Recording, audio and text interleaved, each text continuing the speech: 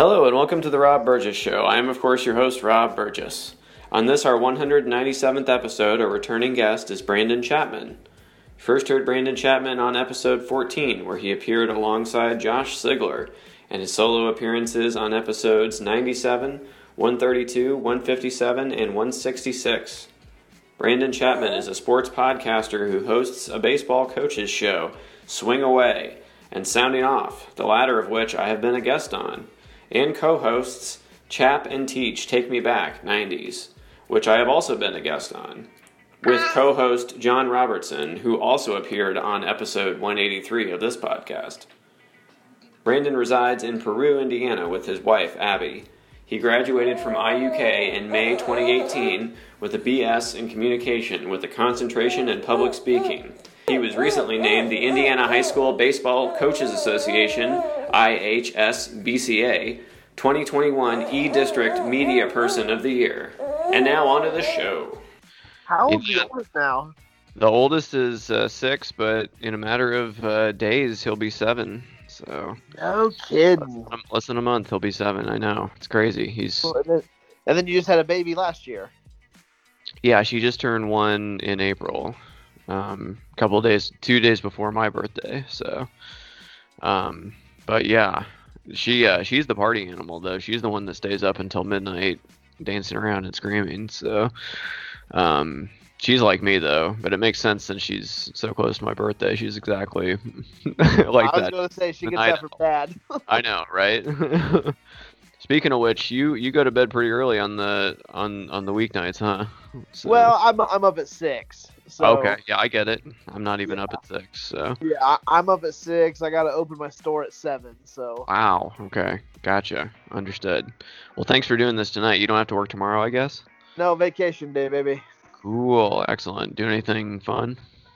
No, I'm actually going to. I'm meeting a buddy over at Tipton Pizza King. So that's the highlight of my day. Gotcha. Hey, was there an earthquake today? There was. Okay. When did it happen? Around like 3:20. 3:20. I must have been driving then, because I didn't feel it. Did it shake a lot?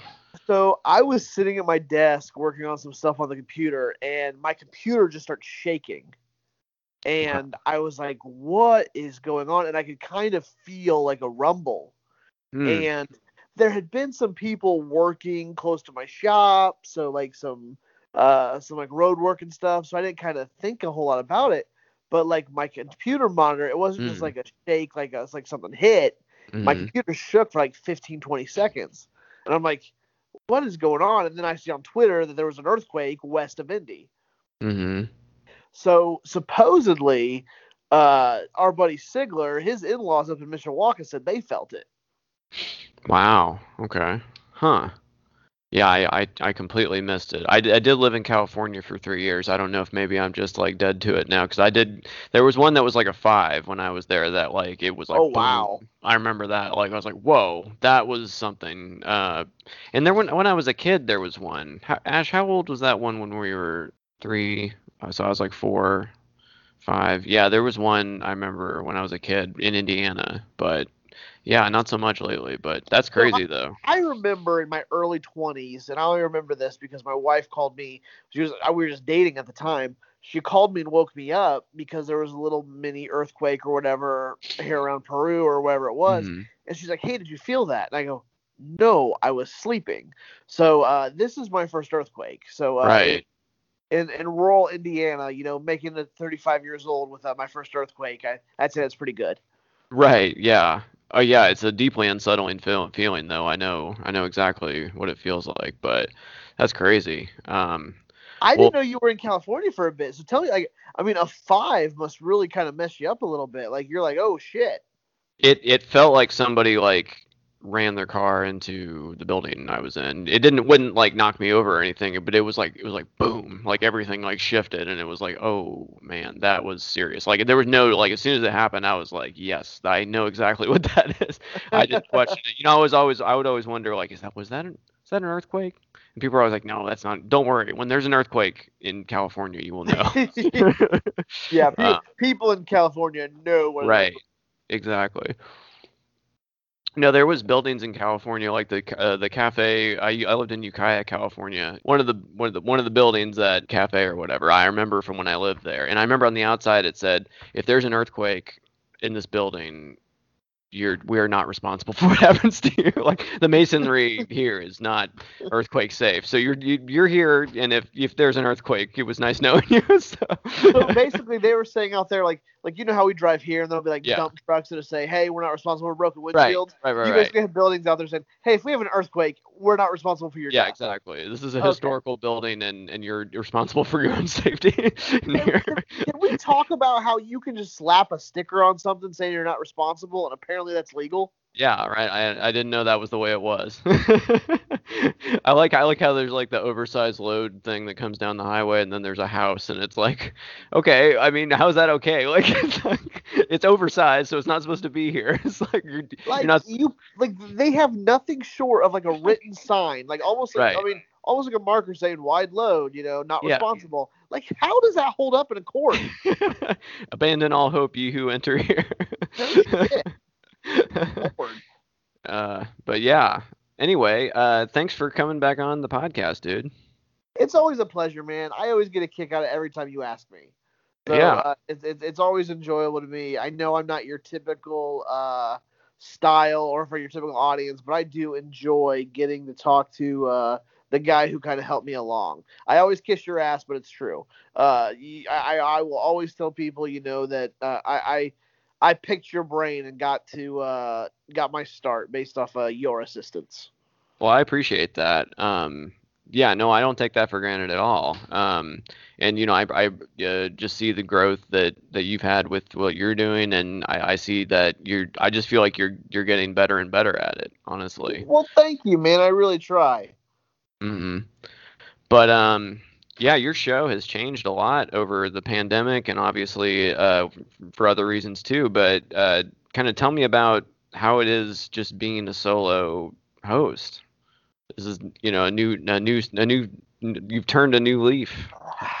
I was a little nervous in the beginning because for me, doing something solo is a huge, like, I mean, this, like, when you're doing it solo, like, it's on you. There's hmm nobody to help you along. If you fall flat, it's all you. There's nobody if you're diving, there's nobody to help you pull it up. So, hmm I always felt like I had the most dedication of my show amongst, who was participating. And it was like, I mean, so like if anybody was going to make it do anything, it was going to be me. So there was a little bit of nerves that way, but in the end, it was still doing the same thing of just like interviewing kids and interviewing coaches and stuff like that. The biggest thing for me was this spring. I was asked by some coaches to do like a baseball show because hmm nobody in the area does it. There's nobody doing a coach's show for high school baseball. That for me was okay. I can ask kids stupid questions. Like I can navigate kids into making a good conversation, and I can kind of be a little juvenile to an extent and make it work, no big deal. But here I am talking to other grown adults, coaches in positions and stuff like that. I was really nervous, like I didn't want to suck. So that was my biggest thing. Just every week, don't suck. Well, you didn't suck. I was interested, and it was an interesting turn for the show too, because you have these kids come in, and they might be in one sport and multiple sports. You've had people in to interview for different sports that they're involved in, but if there's repeat, obviously we all know the three sport athletes Mhm. among the high school students, and you have those on. But generally, you just talk to a team once a year, basically, if that. And here you had the unique challenge of talking to the same group of, like you said, coaches, not players, and it was going to be the same ones each week. So that's right there. That's another difference, right? Right. And so for me, not all programs are created equal. I can't talk to the Western Panthers the same way I talk to a Tri Central.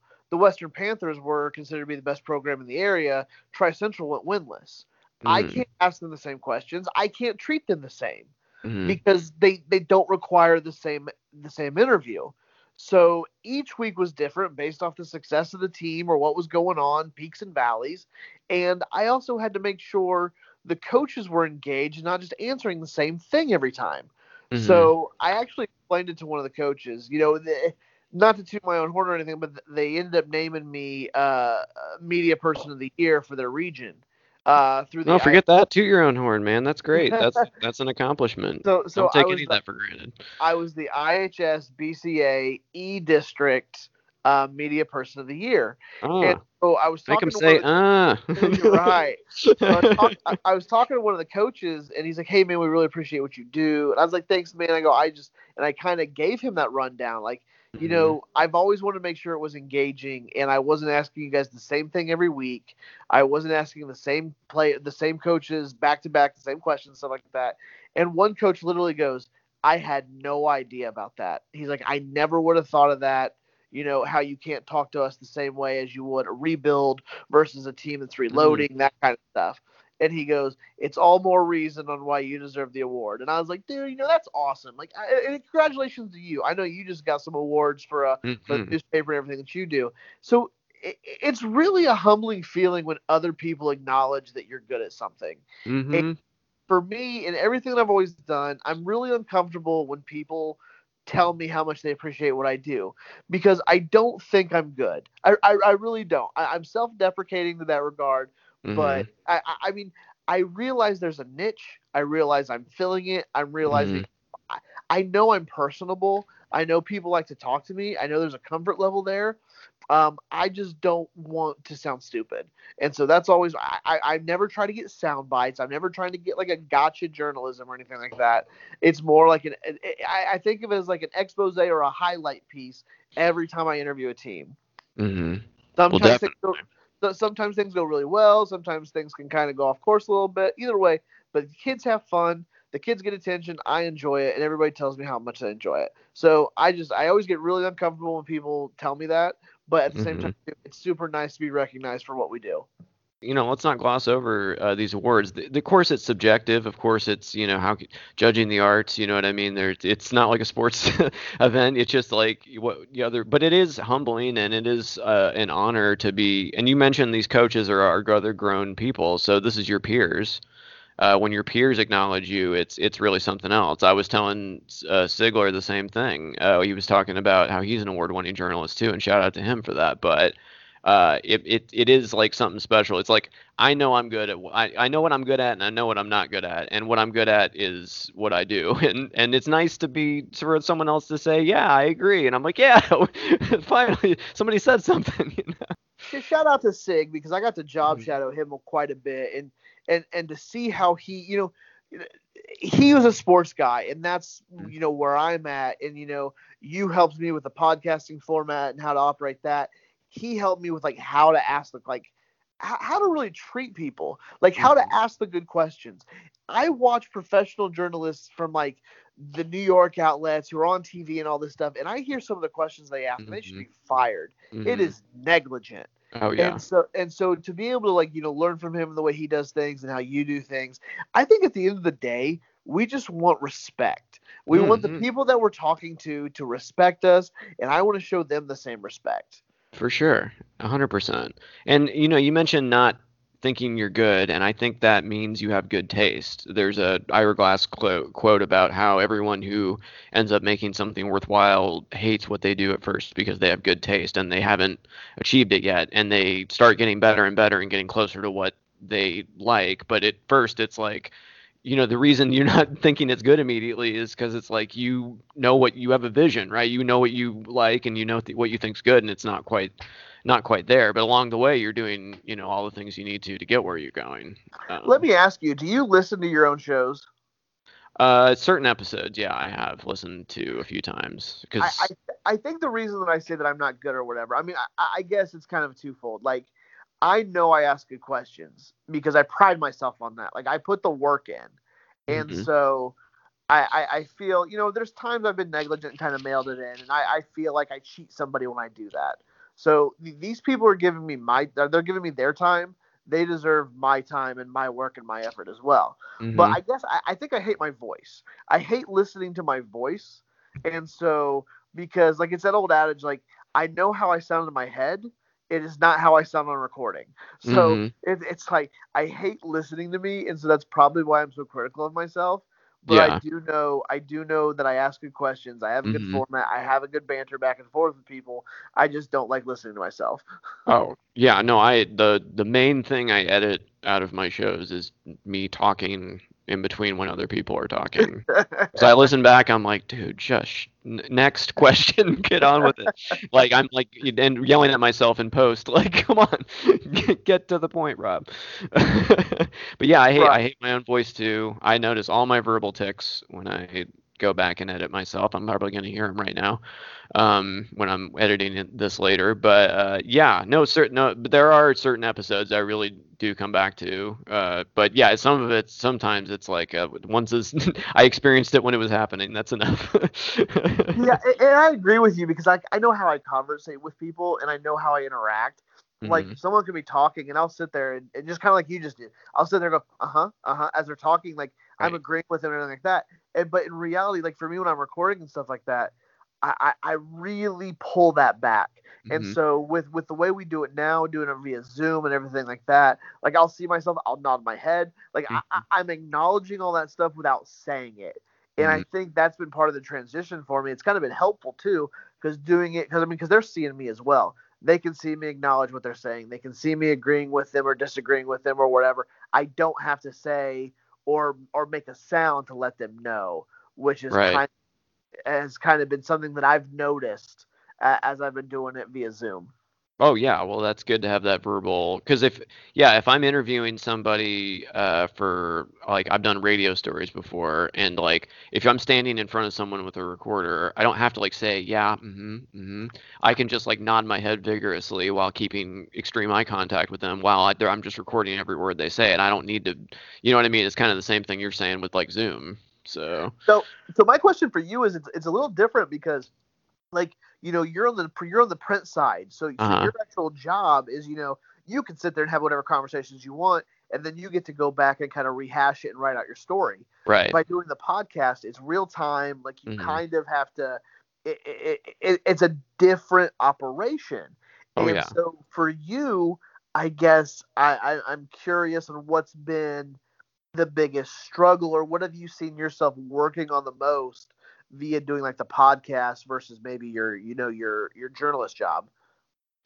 Well, when I'm talking to somebody for the newspaper, I'm generally driving at the story I'm writing, and I'm trying to get there in the quickest way possible because I know I'm gonna have to go back and transcribe everything and pick out the important parts. So I'm just really trying to get them to the point and get out of there as quickly as I can a lot of the times, just for efficiency's sake. If I'm talking to like two or three people for each story, it's like I can't sit here for an hour like I do on my podcast and just extrapolate on these ideas, without a time limit. It's like the podcast. I'm not going back and transcribing this. I'm not trying to fit it into a story. I'm not trying to compare it with other sources. It is the thing. It's happening. So you're much more relaxed. You're much Yes, more 100%. Yeah. wherever it goes with the podcast. Right. Like Well, you're not that's trying kind of to. that's the freedom with the format. I think that's what initially I think just attracted me to it, because it's like you're right, you get these in-depth long form. I don't want a sound bite. I want the whole, I don't want a snack. I want the meal. I want the feast. Give me the whole course, all the courses. Give me all the courses. You know what I mean? Like I don't want a snack sized thing. For instance, yeah, there was a reporter who asked the Yankees manager a week ago, because they were in the midst of a losing streak. He goes, "Do you think the team's getting used to losing?" Mm, Like, that's wow. the dumbest question you could ever ask. Hmm. And that's the kind of shit that I'm like, you're getting paid probably really good money to go and ask those type of questions. Right, right. The Absolutely. my favorite thing interviewing coaches, kids, because most kids have never done an interview until I do it with them. But when I interview coaches, especially people who have been doing it a long time, one of my greatest things was I interviewed Jeff Pearlman, New York Times bestselling author, Yeah. wrote a Shout book, out. whatever. And I interviewed him and him and Bob Kravitz, and they both said, "Wow, that's a really good question. I've never been asked that Hmm. before." See? That is the biggest compliment I think For for sure. anybody when you're interviewing somebody, that you can say that, because it's Hmm. like I consider myself an amateur at this stuff, but I got these guys who do it. When you're talking about Jeff Probst, Bob Kravitz, guys like who are in that industry, like they spend their lives interviewing people, so it's like they know a good question, and when they tell you that's a good question, that's not bullshit. They're literally saying that's a really good question, which is a badge of honor for me. Yeah, 100%, absolutely. But going back to these coaches, though, I want to I want to talk about some of the ones that maybe. Which was the one that went winless? Oh, Coach Arnold at Tri Central. Shout out to them for never giving up. You know what I mean? I appreciate you and you also for coming back every week and be like, where are we finding the bright spots here? Because it's like you to just keep coming back over and over and again. But I did, even in their own ways, weren't these the kids that didn't even know the positions or whatever in the game and like they didn't know the basics by the end of the year they did. So that's kind of a victory in and of itself. Bless Coach Arnold. He was one of them that I didn't dread interviewing him, but I was kind of felt because there was very seldom a lot of good things to talk about because this is a results based game and we got to talk about results. I have to recap your week where you guys got beat 22-2. Like we've got to talk about it. Like it sucks, but he was a person who I think from the get go acknowledged that this season was judged based off wins and losses. And so we talked about other things. We talked about, hey, where has this team grown from 2 months ago? Where is this, what's better than knowing that, hey, we're not going to win games, but we're making strides. So it's cool for me because I plan to continue to do that show, do the coaches show. And I hope in another year or two, we're talking about them competing for a sectional title or something like that. And I can kind of be like, I was at the ground floor when this all started. Oh, 100%. Yeah, absolutely. Now you're going to do this for years to come, I guess. You're planning on doing this again? I mean, they gave me an award, man. I guess I got to keep doing it. You got to keep doing it. Doing the coach's show. So I think I've got to navigate it a little bit differently doing the coach's show because for baseball, there's games every day except Sunday. So Sunday is probably where that's going to stick. I have to schedule and do better about doing teams because I feel although I did the coach's show every Sunday, it was probably the season that was a little most chaotic, and I probably interviewed the least amount of teams. So it's important for me to realize, why I do this. It's for the kids. As much as it is cool to talk coaches in baseball and stuff like that. The goal to do this is to interview kids. So I've got to schedule a little bit better. I got to kind of organize a little bit better. Well, I mean, it was a wild year for everyone. So, I mean, I don't think you can be held that accountable for being. Well, I mean, it was a year ago. I was in a radio studio doing it, and now I'm doing it from my basement at the house, doing it via Zoom, which I mean has really kind of opened things up for me. I feel like I can kind of cover more kids. I feel like everybody's a little more comfortable. Everybody really like doing it live and in a studio, but kind of with how things are now, I've parted ways with the radio station. I'm doing things on my own, and it's going to be the way I go forward until I can kind of work out some other things to maybe finding a spot in Kokomo who wants to come and let me do the show at a location. So, would you keep going with the Zoom then into the future? How was Zoom working out in general? Do you think it's comparable to talking live, or do you like live more, or?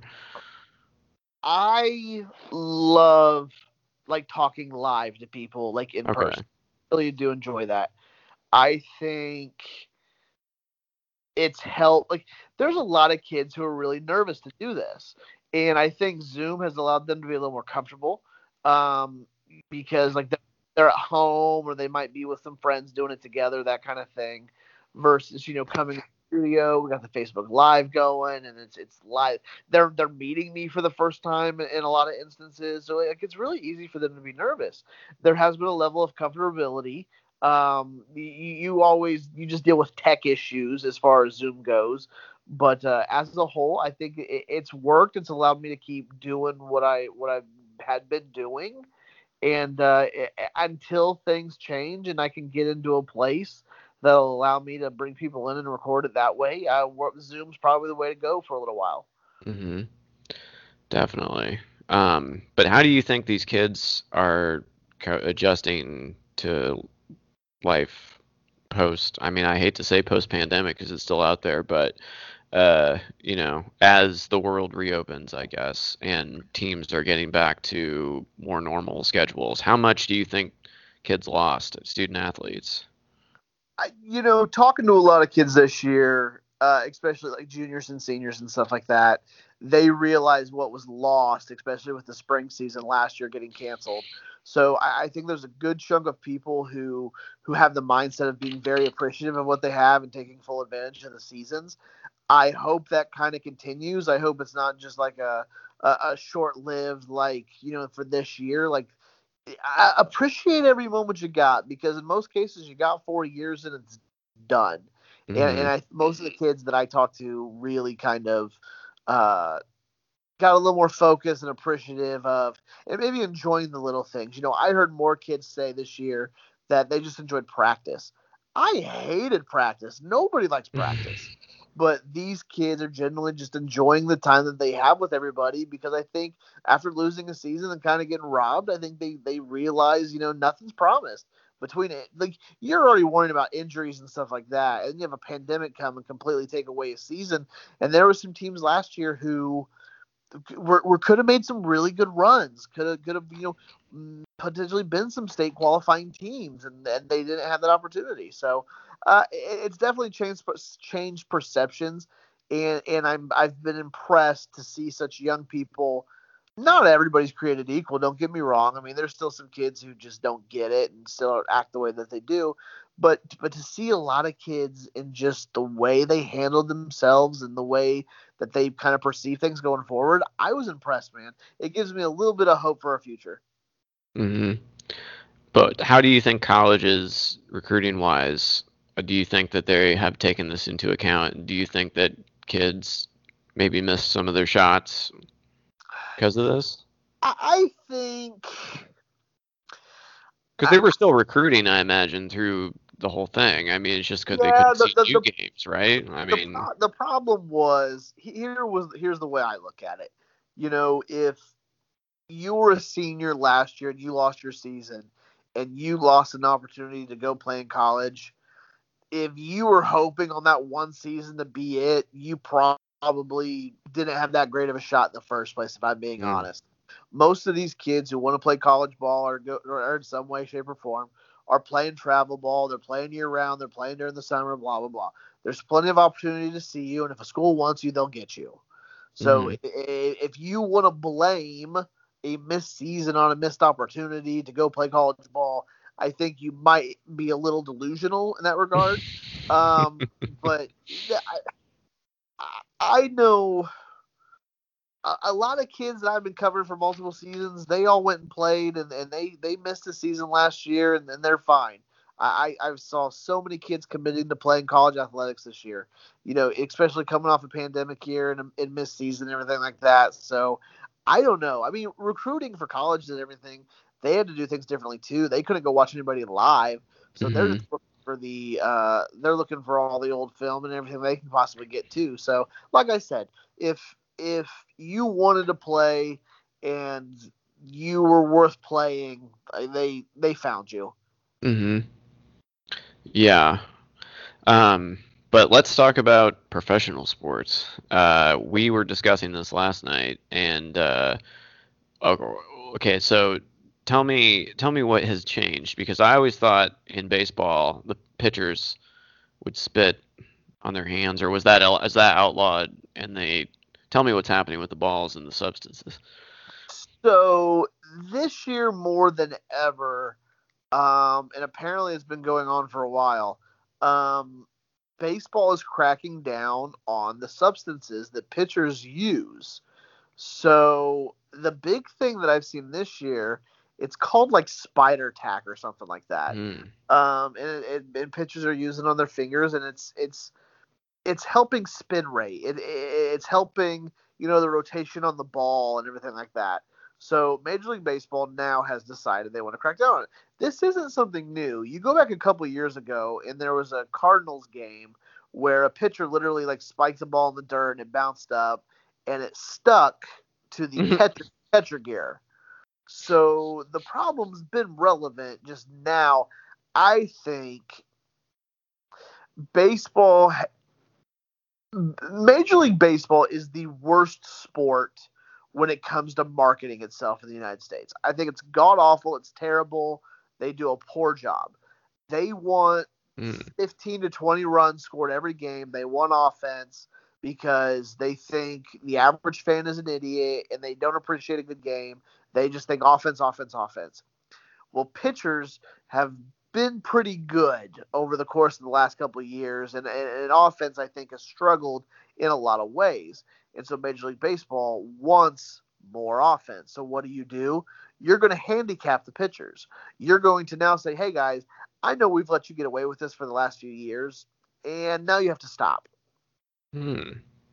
So it's kind of one of those things. It's like the pitchers, they're not even hiding it now. They're like, you're going to let us do this for years, and now you're stopping us. I'm like, so it's cheating to me, but I'm also like an old school fundamental guy when it comes to this.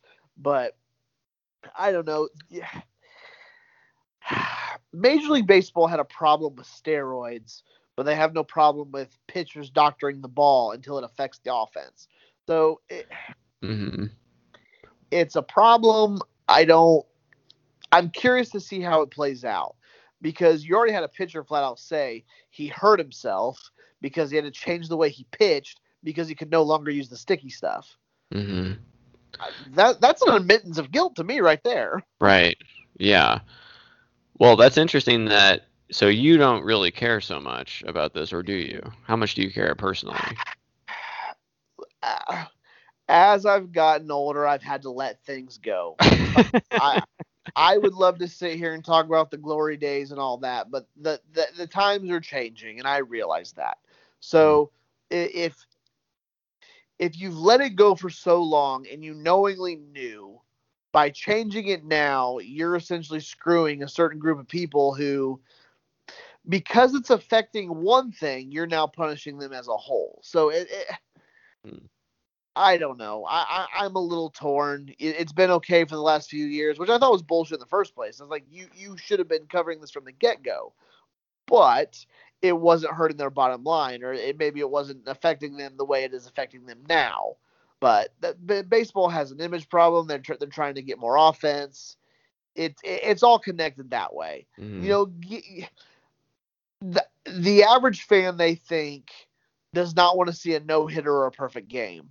As a baseball traditionalist, 100%. If I'm watching a perfect game or a no-hitter, I am locked in. I'm not changing the channel. But they think the average baseball fan's an idiot. So, hey, what do I know?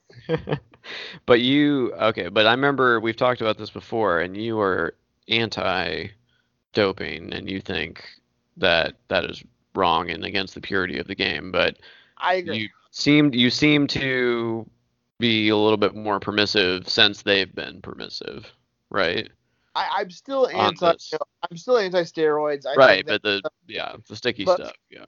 I don't love the using the substances by pitchers, but if you're going to look away and let this happen for an X amount of time, but now that it's affecting, the offenses and stuff like that, or the production numbers, now you want to crack down on it. If you want to say something's wrong, then correct it from the beginning. Don't turn a blind eye and let shit happen, and then all of a sudden, well, now it's affecting something else. We have to address this now. No, it was wrong 3 or 4 years ago, however long it's been going on, but it didn't bother you then. It bothers you now. It's just like you punishing your kids. You're going to let your kids be an asshole or, do bad behavior, then all of a sudden, like, okay, now I'm drawing the line. Like, it's... Right. Your kids and baseball players and athletes, they're going to do what you let them get away with. Well, and, this gives them more control, I assume. If it gives them a higher spin rate, that means it's more accurate, right? Well, there's a funny statistic that goes along with that, is they actually say it sacrifices control, because you're doing it more for the spin rate, because they say hit batters is up this year compared to like Oh, 5 or 10. huh. So there's more of a that you're sacrificing, like I said, the control for the spin rate. And the Mhm. spin rate is what's making everything look so nasty. It's making, the sliders go way faster. It's making, the cutters go in harder. I mean, it's the spin rate is what the batters are having the biggest problem with. So Gotcha. that kind of explains it there. But Uh-huh. I found it an interesting correlation that the control goes down and more guys are being hit. Hmm. Um, but what do you think baseball needs to do differently? Obviously, there's people that, they have all these suggestions about, oh, I don't know. Didn't they they already took the mound down, right? Because it used to be up higher and then they took it down. Or did they? Or they just talk about that? So like they're trying stupid ass rules. They've got this rule now that when it goes to extra innings, you start with a runner on second. Hmm. It's stupid.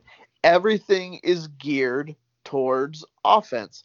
They want baseball parks if they want baseball parks to be hitter friendly. So they don't want you to have an outfield wall that is 370 feet or further all the way around. They want you to have some short corners. They want you to have, a hitter friendly ballpark, which is absurd to me. So they're talking about banning the shift. Like, baseball is so annoying because they think, like, they don't know who their audience is, yet they continue to constantly try to change shit, and that's what's bothersome. And I think that's what a lot of the traditional baseball fans are irritated about. It's like, stop changing the rules. Stop trying to cater the game to the people who don't care about baseball. Do you Hmm. do you think? Okay, for instance, most people in America don't give two shits about soccer, and so you know what soccer did? Or hockey the same way. They eliminated ties. They went to shootouts, or that you go to overtime, then you go to shootouts, so you have a winner. People still don't care about soccer. So Hmm. do you think by increasing the average runs per game to an extra 3 or 4 runs a game is automatically going to make somebody go, you know what? I want to like baseball. No, I've said this before, and people might think it's a dick comment or whatever. Like, baseball is a smart sport, and not everybody can get it. Like, you have to want to enjoy it. You have to want to understand it. If you want to sit there and watch nonstop action, then watch basketball or football. That's fine. But baseball it's difficult. It's hard. You're a Hall of Famer if you fail 70% of the time as you're hitting. Like, it is what it is. It's not made for everybody. Hmm. But do you think it can survive into the future? Because I don't know. It seems like I feel like the fan base, no offense, but does seem to be older compared to like basketball, for example. Skews pretty young, I think. This is where I think Major League Baseball has a problem because they don't market their product. The greatest baseball player in the game plays at 10 o'clock at night every night because he plays on the West Coast. Hmm. So why would you not have as many possible afternoon games when they're on the road? Like, when they're on the East Coast or they're in the Midwest or whatever, why would you not have a primetime game every possible time? No, Hmm. when they play 9 o'clock or later virtually every game. Your best player in the game. How are you going to market that? How are people going to know if he's like? People don't know who the home run leader is or who the best player is because they never get to see him play. Hmm. And they don't have advertisements, they don't have commercials, they don't have their best players going on talk shows. Like, they're not doing this. Hmm. So, like, Mike Trout is considered the best baseball player in the game, but he plays for the LA Angels and he's never on primetime. Javi Baez, El Mago, one of the most electrifying players in the game. As a Cubs fan, I know who he is. Maybe a few other fan bases know who he is. But why would you not put these people who have personality? The problem with baseball is they don't like people who have personalities. They don't like players Hmm. who want to do a bat flip or want to show this personality and really show a character, because then at that point, oh, they're trying to be bigger than the game. No, they're just having fun. Hmm. Well, I would say, as somebody who, how much attention I pay to sports, I would probably say I know the names of more basketball players than any other sport. Well, that's because ESPN has a hard-on for LeBron James. True, true. But I also watch the Up in Smoke, all the Smoke, rather, podcast with. Do you ever see that? It's on Showtime. Oh, it's good. It's Matt Barnes and okay. Oh, who's the other guy? Anyway, you would know who they are. Anyway, but yeah, no, they've had a fair number of people. Interestingly, I watched. I started watching one episode with it said Isaiah Thomas, and I thought it was going to be Isaiah Thomas, like the Isaiah Thomas that I grew up with, but apparently it's another basketball player named Isaiah Thomas who's no relation to Isaiah Thomas. Yes, and so much. I mean, you're not a basketball. So I watched like for half an hour. I'm like, when's he going to talk about the Pistons? He never talked about the Pistons yet. So I remember you're not a basketball fan or anything like that, but you were still into the Last Dance, the Jordan. Yeah, it was a great documentary series. And 100%. I don't think we've talked since you watched that. Oh yeah, I liked it a lot. I thought it was great. I thought it could have gone on much longer. I would love a Rodman only. You could do 10 episodes on Rodman just alone. That guy's out of life. But yeah, no, that was a blast from the past. I remembered a strangely amount of those games, like with the Jazz, and I remember just going crazy when the shot it's like called the shot or whatever, right? Isn't it? I remember that vividly, and I was like dancing across my living room for for some reason. I don't even know. But yeah, that was great. So I'll tell you the one thing I took away from that, and just as like, as a competitor and stuff like that, like when Michael Jordan sat there and says, winning has a cost. Oh yeah. Like, because people talk about it. He's like, did I get in people's ass? Yeah. He's like, did I do this? Yeah. He's like, well, the people don't like me? Yeah. He goes, but we won. He goes, The goal was achieved. Winning has a cost. And that's a fact. If you want to be good at anything, whether it's, your job or sports or anything like that, like, you make sacrifices. 100%. And Jordan had no problem doing that. Yeah, absolutely. Well, another interesting takeaway was I don't remember what player this was, but he made up in his mind that someone had like slighted him in some way, and when it wasn't even true, and he just like totally invented this beef because he needed that like fire inside of him to be like, I'm gonna prove this person wrong, and the person was probably, they were just like, oh, what? Like, oh yeah.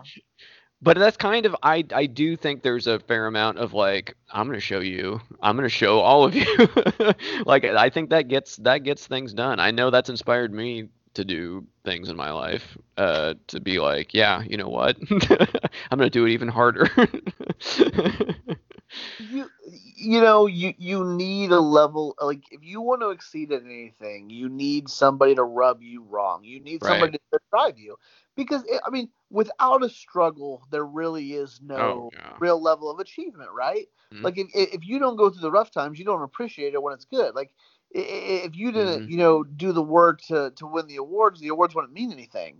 Right. Like, if everything came easy. So it's like, that's why you appreciate that stuff. Mm-hmm. Oh, absolutely. Well, one quote, and I don't remember which coach said this on your show, but they were like, the pressure is a privilege. And I was like, yeah. That's very true, because I mean, you get to this other. It's always the thing of, I always think once I get this one thing, I'll be fine. I don't need to do anything else. And then I do the thing, and then it's like, well, that's not enough. I can't just have it be that. I can't just get here and go boo and then be gone. I have to do the next thing.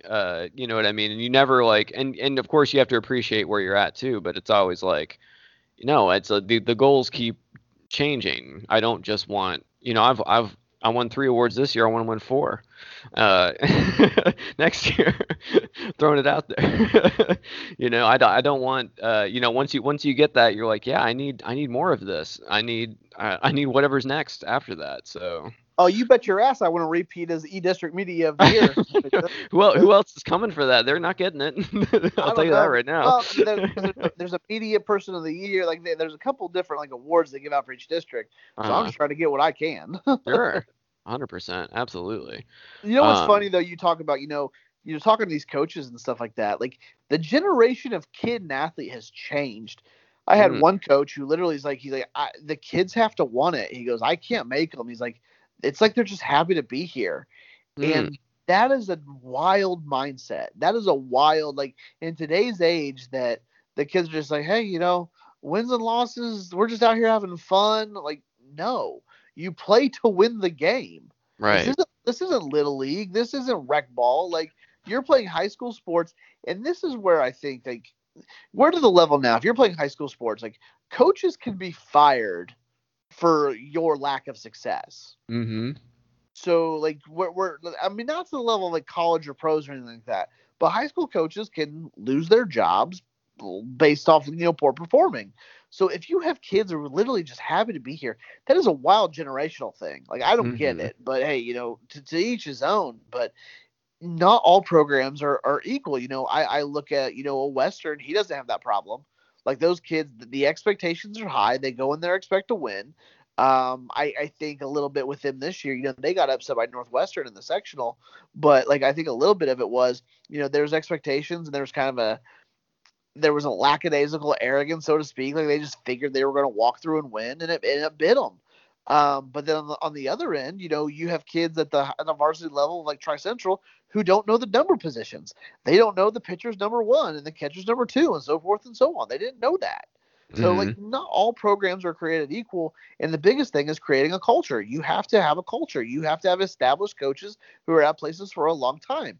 You are not going to have successful programs if you have a revolving door of coaches. That is what I've learned. So the ones you've seen have the most success, have the most stability and least turnover, and Oh, they have at the longevity. Yeah. top. Right. Oh, yeah. That makes sense. Well, because look, too, you look at the Westerns, it's not like they just have a huge talent pool. These kids work their ass off. They play baseball year round. They're playing travel ball. They're putting the work in. You go to, say, a Taylor, who they have kids who could be really good, but you only have one or two of them who play travel ball. Well, Mm-hmm. when I'm looking at Western and 90% of their teams playing travel ball and playing ball year round, and Taylor only, 1/10 of their roster is playing travel ball, who do you think ends up being better when baseball season rolls around? The Mm-hmm. people who are most dedicated to it. Yeah. I mean, if you want something bad enough, there's no off days. It's like you just got to get from point A to point B, and it's like whatever it takes to get there is what it takes to get there. And And like, what's funny too is like I know a couple kids who are on the Western baseball team, but they also play tennis and basketball and everything like that at a high level. They play on the varsity. So after varsity basketball practices and games, they were going to work on pitching and they were going to like training for baseball. So like it's way different than when we were in school, where like literally like football season you played football, basketball you played basketball, mm, baseball, blah blah blah.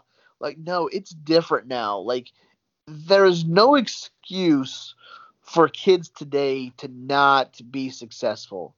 There are so many outlets, there's so many opportunities, and if you're not taking advantage of them, you can't sit there and cry and whine on why you don't get what why you weren't successful. mm-hmm. I think that's true for a lot of things nowadays. Really, it's like there's so many more. It's what you make of it. The tools are all around you. The opportunities are all around you. It's are you ready to make the most of them? So. There has been no easier time to create your own brand, Mm, your own content. Because look at you, Rob. Look at me. Like we completely.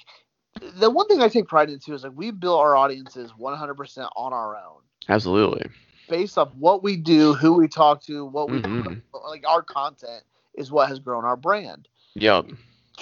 10, 15, 20 years ago, we wanted to be able to do what we're doing. You Mm-mm. were literally going to have to just publish work. You're going to have to do print. There was no Mm-hmm. media, social media to do the things that we do now. And anybody can do that. Literally, Mhm. there's 10-year-olds on TikTok who have brands who are millionaire. Like there is no easier time. Mhm. I don't want to hear excuses for anything. Mm-mm. No way. Absolutely not. Yeah, I used to have to record things on the VHS back in the 90s off of TV.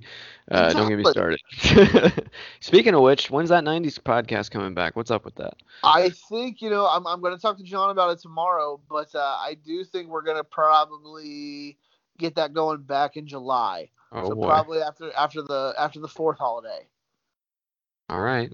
So I've been refreshing the feed and waiting. I think we're gonna put out some summer series, and I'm really excited to talk about OJ. That's a Oh big one, man. yeah, that's a huge one. I can't wait for that episode. I remember that. I was just thinking about that today. It was actually just the anniversary. I think today. I saw the video of him on the Bronco driving. It's funny, man. I follow him on Twitter, That's and wild. He's on Twitter. dude, he is such an entertaining figure. Like Mm, he just has like that charm, that smoothness. And I sit here and I go, I follow a murderer on right. Twitter. 100%. I can't look away. Right. Uh-huh. He's always like, "Hey, yours truly," and I'm like, Jesus, like you killed two people. Right. You're drawing six figures in retirement from the NFL. You're living in Vegas, golfing every day. Really? He still gets his retirement from the NFL after all Oh, that? God, he's a Hall of Famer. He draws, I think, 150 or 200K a year, and he No way. actually was collecting Wow. while he was in prison. He collected that while he was in prison in Nevada. Wow, wow, wow. Goodness gracious. Well, he was Norberg on the Naked Gun movies. I used to love those. It's, I, it's wild, man. Just yeah, like we could all follow a murderer on Twitter. yeah, right. It's like Charles Manson having a TikTok or something like, which is probably what would happen today if he was out and Mind alive. blown, man. Like it's just wild. That's crazy, man. But yeah. So, well, we're near the end now, and I must ask you, what music have you been listening to lately? What have I been listening to? The new Foo Fighters. Oh, is it good? I haven't heard it yet. It's a mixed bag. There's some things Mm. I really do enjoy on it. The new J. Cole, Oh, okay. I'll check that out. dude. I like the what's this group he has? Is it Dreamville? Is that him? Yeah. Okay. So Yeah, I've his heard that. his new album called The Off Season is really good. Mm, I think he is a superb lyricist, and just like he comes hard. Like I love it a lot. Uh, cool. that's probably what I've been listening to the most. Like I said, the Foo Fighters album. I don't know if anything else is on my radar. Mm. Yeah, I went back and listened to the first two Foo Fighters albums, which are my favorite, the other Uh, day, and it's just, man, just flawless. So good. yeah, they've got tour dates popping up. I'm hoping they swing through Indiana. We'll see. Did you Uh, watch that documentary I sent you with him and Brian Johnson? That was really good. I did. That's really good. He's got the show that he does with his mom, and they go around to artists and talk to artists and their moms and stuff like that. It's like Ah, from cradle to the stage or something like that. nice. I haven't watched it yet. I think it's on Paramount. Cool, cool. Yeah, I definitely want to check that out. Yeah, he talks about how he broke. They show the video too of him falling off the stage and breaking his leg, and then he goes back on the stage, and the like stage hand like holds his leg in Yep. place as he Yep. like plays the rest of the concert. And I was So like, that I gotta just yeah. How can you not respect Dave Grohl? Come on. so he did that. He did that literally like a month before his U.S. tour. Oh, He did it like Glastonbury or some shit. And oh, so yeah, so he came and he had like a Game of Thrones stage, that's or hilarious. like, and I saw that show. Nice. Like for a dude who had to sit in a chair for 2.5 hours, dude, the energy that he brought was just phenomenal. And I think 2 years later he came back and he wasn't in the chair; he was healthy. And just the Foo Fighters are just like if they come to town, I'm paying. Like there's no Nice. question about it. Like I'm gonna be there. Well, if it's an outdoor show, I might have to bring the kids. I don't know if they're ready for loud rock concert like that, but maybe they are. I don't know. So, Dude, man, if you haven't seen them, dude, I recommend it. You yeah, want to talk about a hell of a rock show? that's yeah. I've had several friends tell me the same. It's on my bucket list for Sheezy. But well, thanks for coming back on, dude. It's pretty late, I know, for for you compared to what you're usually doing. But yeah, I hope you have a good day off here tomorrow and stuff. And thank you again for coming back on. It was a blast. So Dude, it's always my pleasure, man. I appreciate always you inviting me and just enjoying the relationship and the camaraderie that we've grown over the years. So I appreciate you. Me 100%. and Sig are actually heading to Atlanta here in another week. What? So yeah, That's great. the original Sounding Off crew is getting together to take a little road trip down to Atlanta to watch some baseball. That's incredible. You guys got to keep the recorder rolling all the way to and from, because this could be a Fear and Loathing in Las Vegas situation. I might give him like the Sounding Off Instagram and like we're gonna document this for the 4 days. You have to. I would. So, yeah, I mean, 100%. how do we not get to Atlanta and then have a video of us playing like in Jermaine Dupri's "Welcome to Atlanta"? Like You have to. I think it's a law somewhere. We're walking into the stadium, like we have to have a video with that, right? I feel like it's a law. Oh, 100%. Absolutely. But well, have fun. And yeah, I'll be listening to whatever you do next for sure. Man, I appreciate you. You're the man, Rob. Cool. Have a good night. I'll talk to you later. Later, buddy. Bye bye.